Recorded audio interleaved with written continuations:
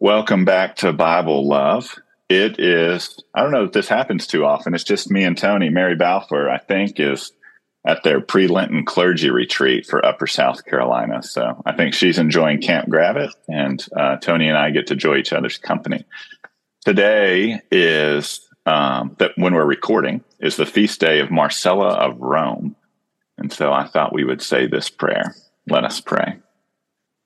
O God, who satisfies the longing souls and fills the hungry with good things, grant that we, like your servant Marcella, may hunger and thirst after you above the vain pomp and glory of the world, and delight in your word above all manner of riches, through Jesus Christ our Lord, who lives and reigns with you and the Holy Spirit, one God, now and forever. Amen. Amen.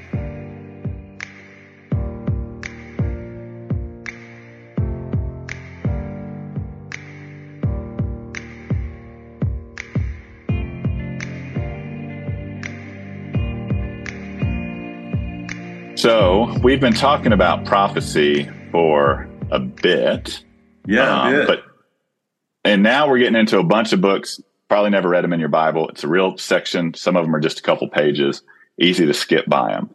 And we're going to start going out of order a little bit. If you just buy your Bible at the bookstore and start turning the pages, you won't be following along with us. We're jumping around a bit. Tony's going to get into that some. So, Tony, tell us what we're talking about today, and then we'll get into why we're separating these out. Sure. Glad to, and good morning, Alan. And we trust and pray that Mary Balfour is having a good experience at Camp Gravit. Today, we are talking about the Preexillic prophets. Just to do a quick loop back to the episode we did on the introduction to Hebrew prophecy. The prophets in the Hebrew Bible, what we think of as the Old Testament, are divided several ways. One is chronologically. There's some prophets that appear in 1st and 2nd Samuel and 1st and 2nd Kings, and we call those the former prophets because they came first. Prophecy then became such an important phenomenon in the life of the Hebrew people that you started to have not just a narrator who would describe what the prophet did and said, but the prophet's own words began to be preserved. And we call those people the latter prophets because they came later. The latter prophets are divided into two groups that we know most well. The major prophets, Isaiah, Jeremiah, Ezekiel, called major just because they write long books. And then the minor prophets that write these much shorter books. And in fact, you may recall in the Hebrew Bible, the book of the 12, what we have as 12 books in our English Bible is one book in the Hebrew Bible. All of these smaller writings, not less important necessarily, but smaller writings are grouped together. So the other way to think about the prophets is in a purely chronological fashion. The former prophets all come first.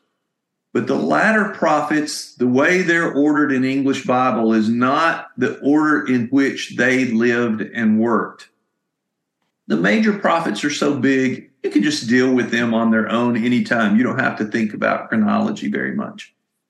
But among the minor prophets, it's a really big deal whether they prophesied before, during, or after the exile.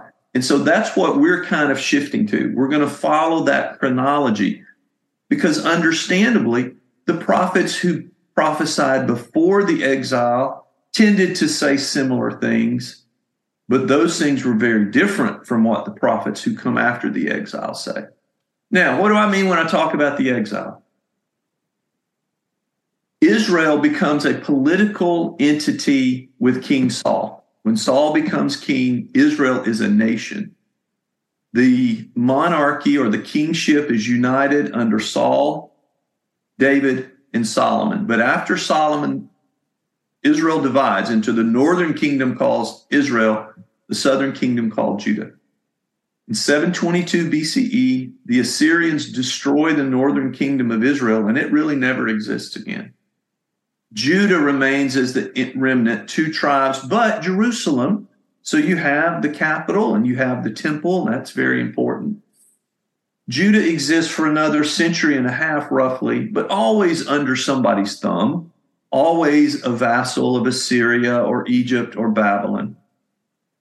Around 600 BC, Judah makes an attempt to assert its political independence.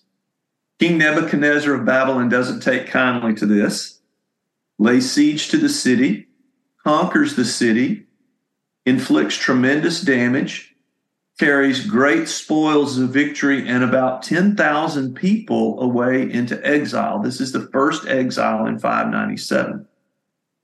10 years later, for reasons we won't go into, Judah again tries to assert its independence. This time Nebuchadnezzar has had it. He comes, he razes the city, he destroys the temple, and the political entity of the Hebrew people ceases to exist. There is no nation to which the Jewish people now belong. 587 BC.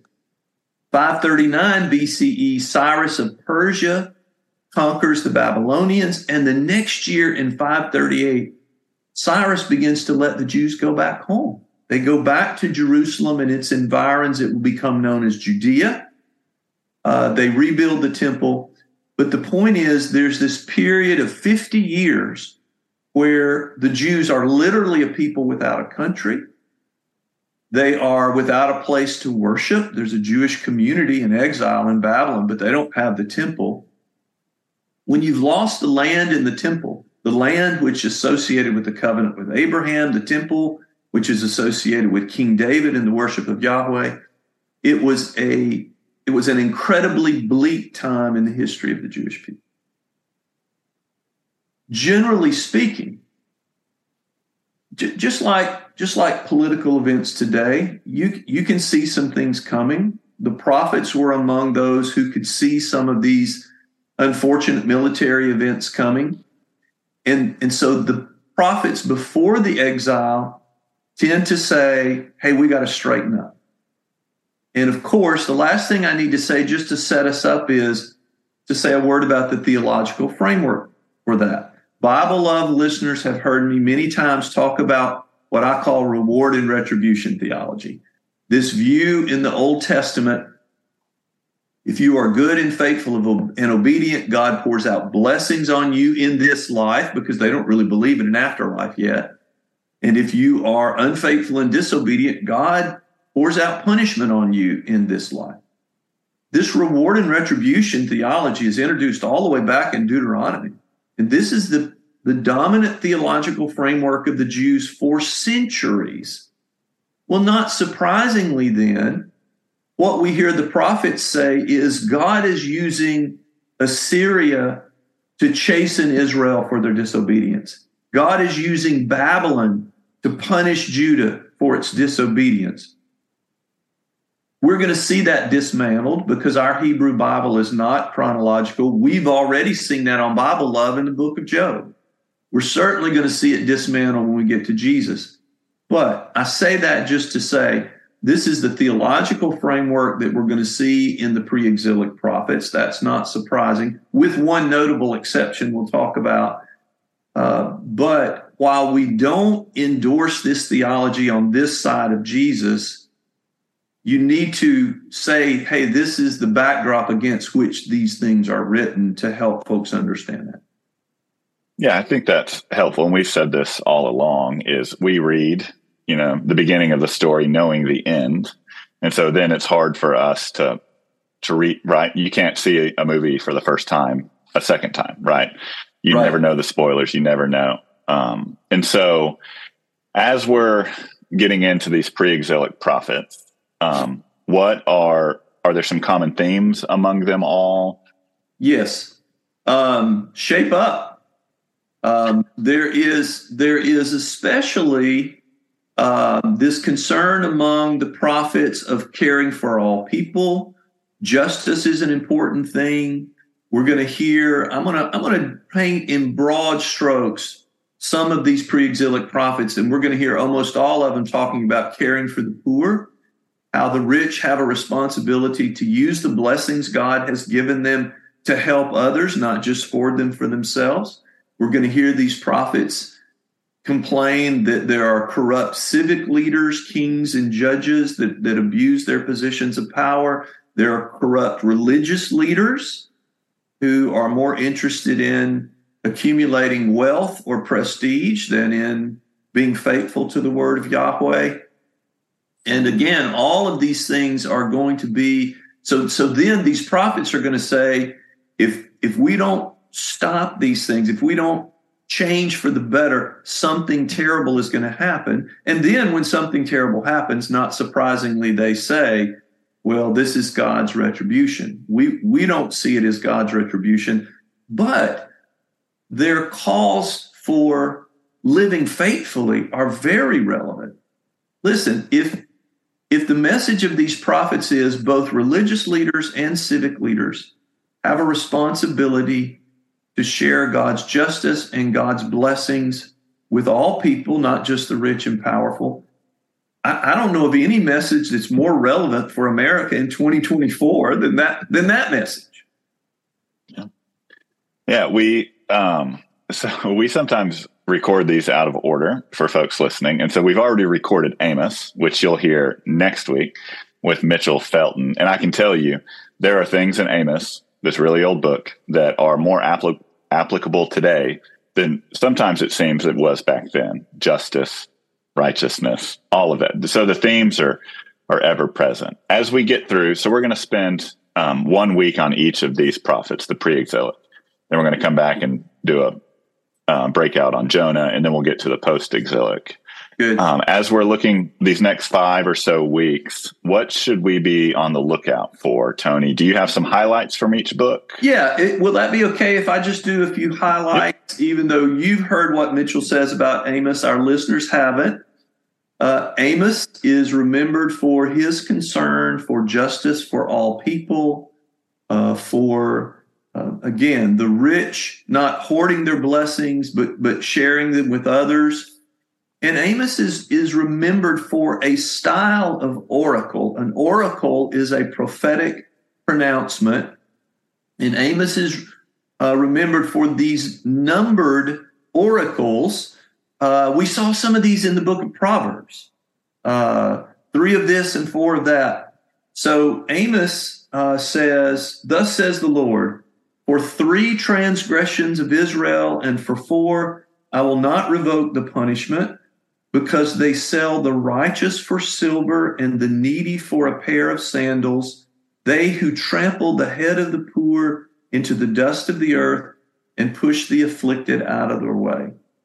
That's a great, stylistically it represents Amos, but in terms of content, that's what Amos is concerned about. You're more interested in a new pair of shoes than you are the poor. That's not God's plan. Amos, by the way, is very interesting because he is from Tekoa in the southern kingdom, but goes to Israel, the northern kingdom, to deliver a message there.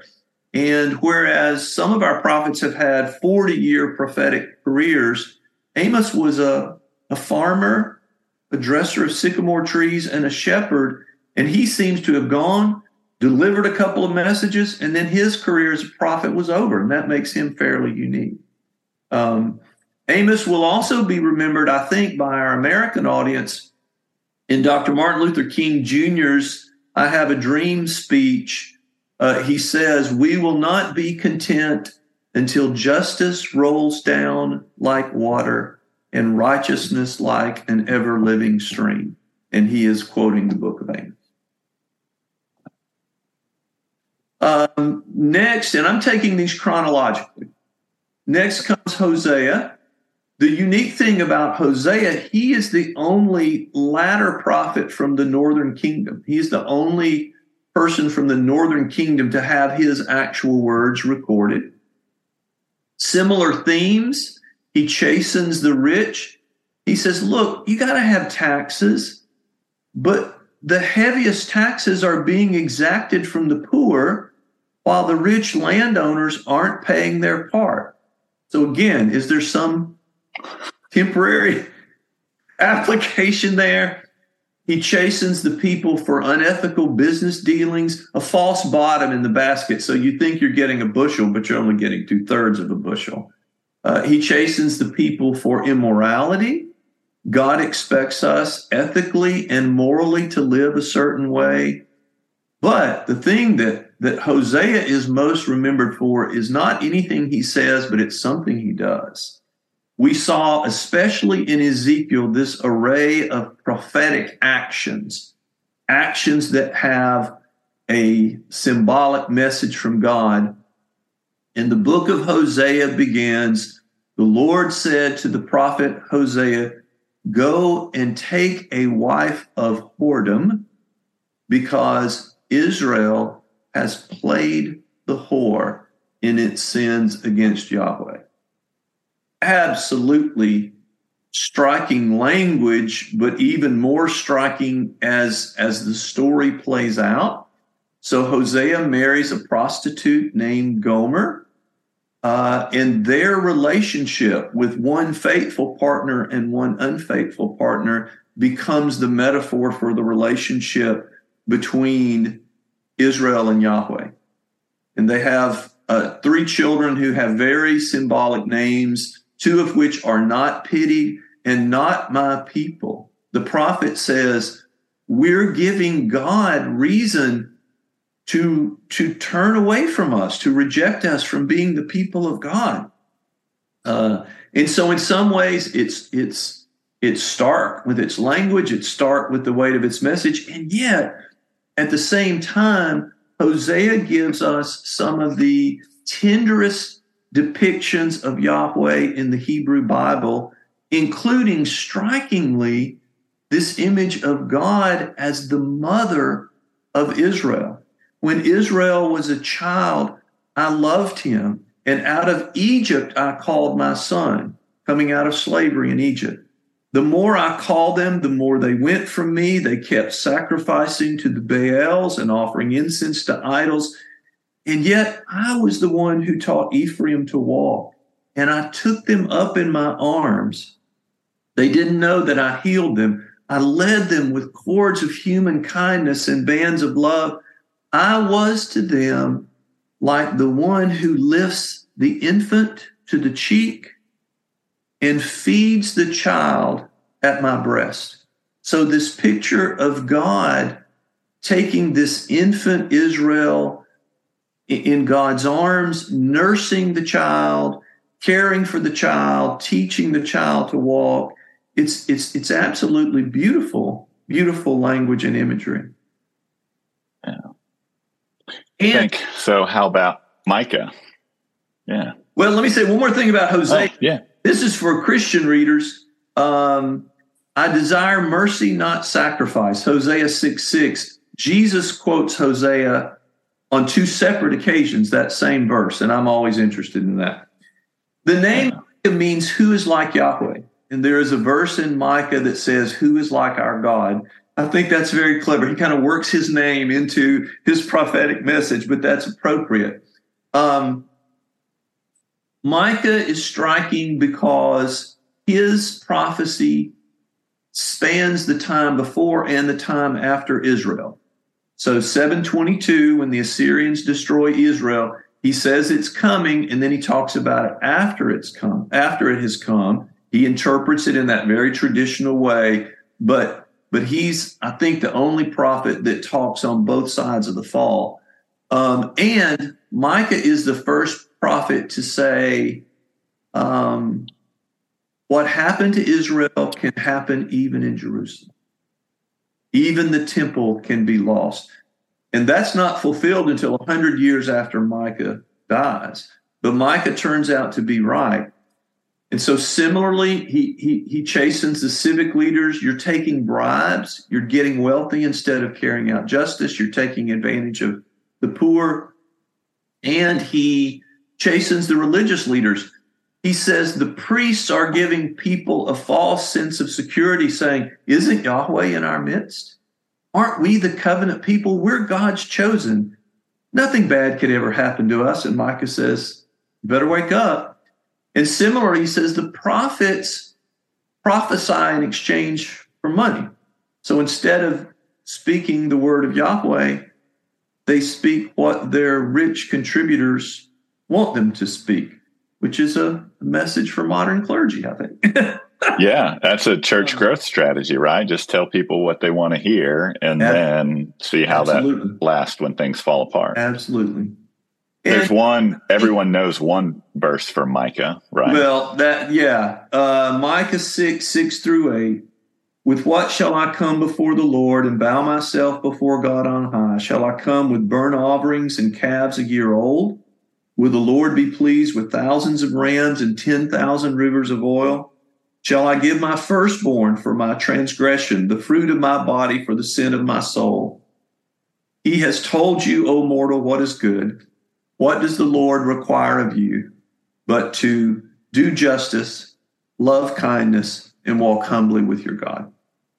And again, we heard this. A way to summarize that is outward ritual is not a substitute for inner renewal or inner faithfulness. So we've talked about this already on Bible Love, but those people that we heard that in actually live after Micah. Micah is the one who introduces this very significant theme that what God really wants is not outward change, not sacrifice, not circumcision. What God wants is for us to change our hearts and to adopt the values that God wants us to live by. Okay. So I'm going to gloss Nahum and Zephaniah. I whispered to Alan before we came on the air, if we lost those two, it probably wouldn't be a huge deal. Y'all could talk about those in a few weeks. I do want to talk about Habakkuk. Habakkuk, the summary of Habakkuk is, why does God let bad things happen to good people? I mean, 3,000 years later, we're still talking about that. In a pattern of call and response or complaint and response, Habakkuk says, I look around and I see wicked people prospering while good people are suffering. That's individual. Collectively, he says, we're God's people. We're striving to be faithful to the covenant. And then a pagan nation like Babylon is on the verge of destroying us. God, why would you let these things happen? This question has always been around. It's still around. And again, we've already done Job. But Habakkuk sets the stage for Job. And if you will recall, the pattern is the same. Job says something, and then God answers. Habakkuk says something, and then God answers. But even more than that, Habakkuk is the first prophet to say, I'm not sure that this reward and retribution theology really holds up. Alan, I was trying to think of an analogy. I mean, the best I can come up with, this would be like me stepping into a pulpit on Sunday and saying, I'm not sure that Jesus Christ is the way to salvation. I mean, that's not hyperbolic. This has been the way to think about God for centuries and centuries. How do you gather the courage to say, maybe we've been wrong? Maybe this is not the way we need to think about God. And Habakkuk comes around. Some people say the third chapter was added. Some people say he just kind of hedged his bets. Either way, he lands in a fairly orthodox place. But the fact that he is the first one to say this theological framework that we've been using all these years doesn't pass the empirical test. Look around at the world. This is not the way the world works. So he creates this tiny fissure in reward and retribution theology. The wisdom literature is going to get a hold of it and really pry it apart. And then Jesus is going to come along, and he doesn't call Habakkuk's name, but Jesus is going to come along and say, Habakkuk was right and Job was wrong. Yeah, and then in your notes, which I commend to everyone, you've got in your notes that after Jesus, as the early church is developing this theology, Paul quotes from Habakkuk, right? Yes. So Paul, I'm interested when Jesus quotes somebody, when Paul quotes somebody. As we know, The great centerpiece of Pauline theology is that salvation is by grace. That's God's end of it. On our end of it, we receive that gift through faith. We don't earn it through works. And so in Romans and Galatians, the two places where Paul develops what is the centerpiece of his theology most carefully, in both of those places, he quotes Habakkuk, the righteous will live by faith. Paul says, it's been in the Bible all along. It's not works, it's faith. Yeah, thank you. This is a great overview because these books, like we said, we don't read them on Sundays very often. Probably never heard a sermon series on Nahum. I've never done one. Yeah.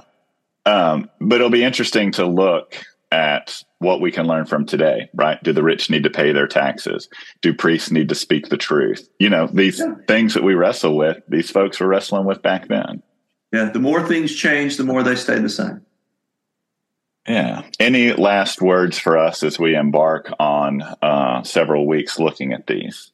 Well, just looking forward to Jonah. Jonah's very unique among the minor prophets, so we'll get to talk about that next time. And then down the road, we'll get to talk about how, in the introduction to Hebrew prophecy, I said the prophets have the ability to adapt their message to the needs of the people, which is, in fact, a reflection of the way God adapts to our needs. And we'll get to talk about that on the other side of the exile. Awesome. Yeah, we got you coming up a couple times for that. Tony, as always, thank you for your notes. Thank you for your time here, helping us get the broad overview of these before we dive in. And listeners, as always, remember, we love you, but most importantly, God does.